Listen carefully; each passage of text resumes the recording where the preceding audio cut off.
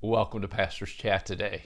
Well, we're in Revelations chapter 3, looking at the letter to the Church of Philadelphia, the sixth church that receives a letter from the Lord Jesus Christ through the Apostle John. Now, this church we have identified as the faithful church, the faithful church. I love to tell people over the years as a pastor that one of the things that's inspired me, that's blessed me, that's encouraged me the most is their faithfulness, As we read about this church, to the angel of the church in Philadelphia write, these things says he who is holy, he who is true, he who has the key of David, he who opens and no one shuts, and shuts and no one opens. I know your works. See, I have set before you an open door. No one can shut it.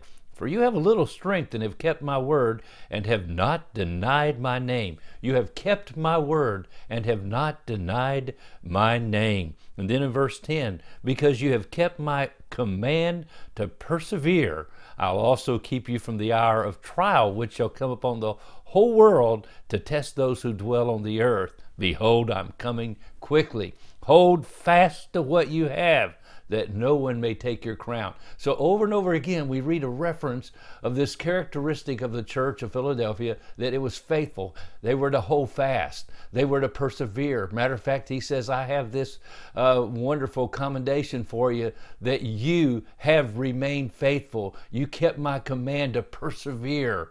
You know, the Lord told the disciples, moreover, it's required in a steward that he be found faithful.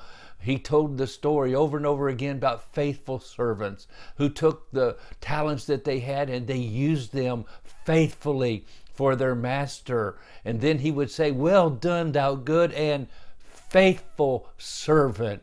You've been faithful in a few things, I'll make you ruler over many things. I believe one of the greatest things that God looks for in his people is faithfulness. Our God is a faithful God, and we can most identify with him as we are faithful. How are we faithful? Well, he says, because you have a little strength.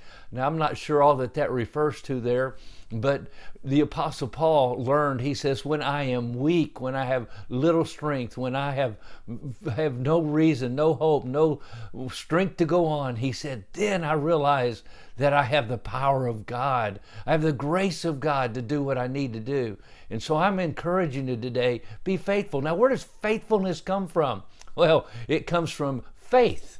Faithful. You cannot be faithful without faith.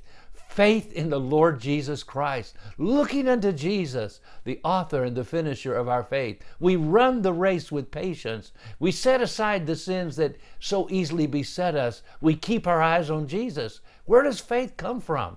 Well, faith comes by hearing, and hearing by the Word of God. I've never known a person who is faithfully reading their Bible, communing with the Lord through His Word, through prayer, keep falling by the wayside. A faithful person perseveres. They're consistent. They're diligent. They're disciplined. They follow Jesus all the time. And I want to encourage you. The church at Philadelphia was the faithful church.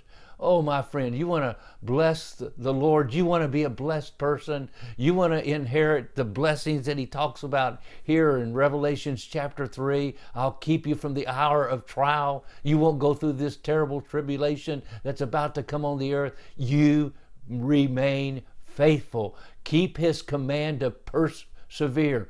Now, faith comes by hearing, and hearing by the word of God. And now we know this, that the trying of our faith produces patience, but let patience have its perfect work, that you might be perfect, you might be complete, mature, and know that you are growing in the grace and knowledge of our Lord Jesus Christ. Oh, my friend, we need faithful churches. We need faithful members. We need faithful believers.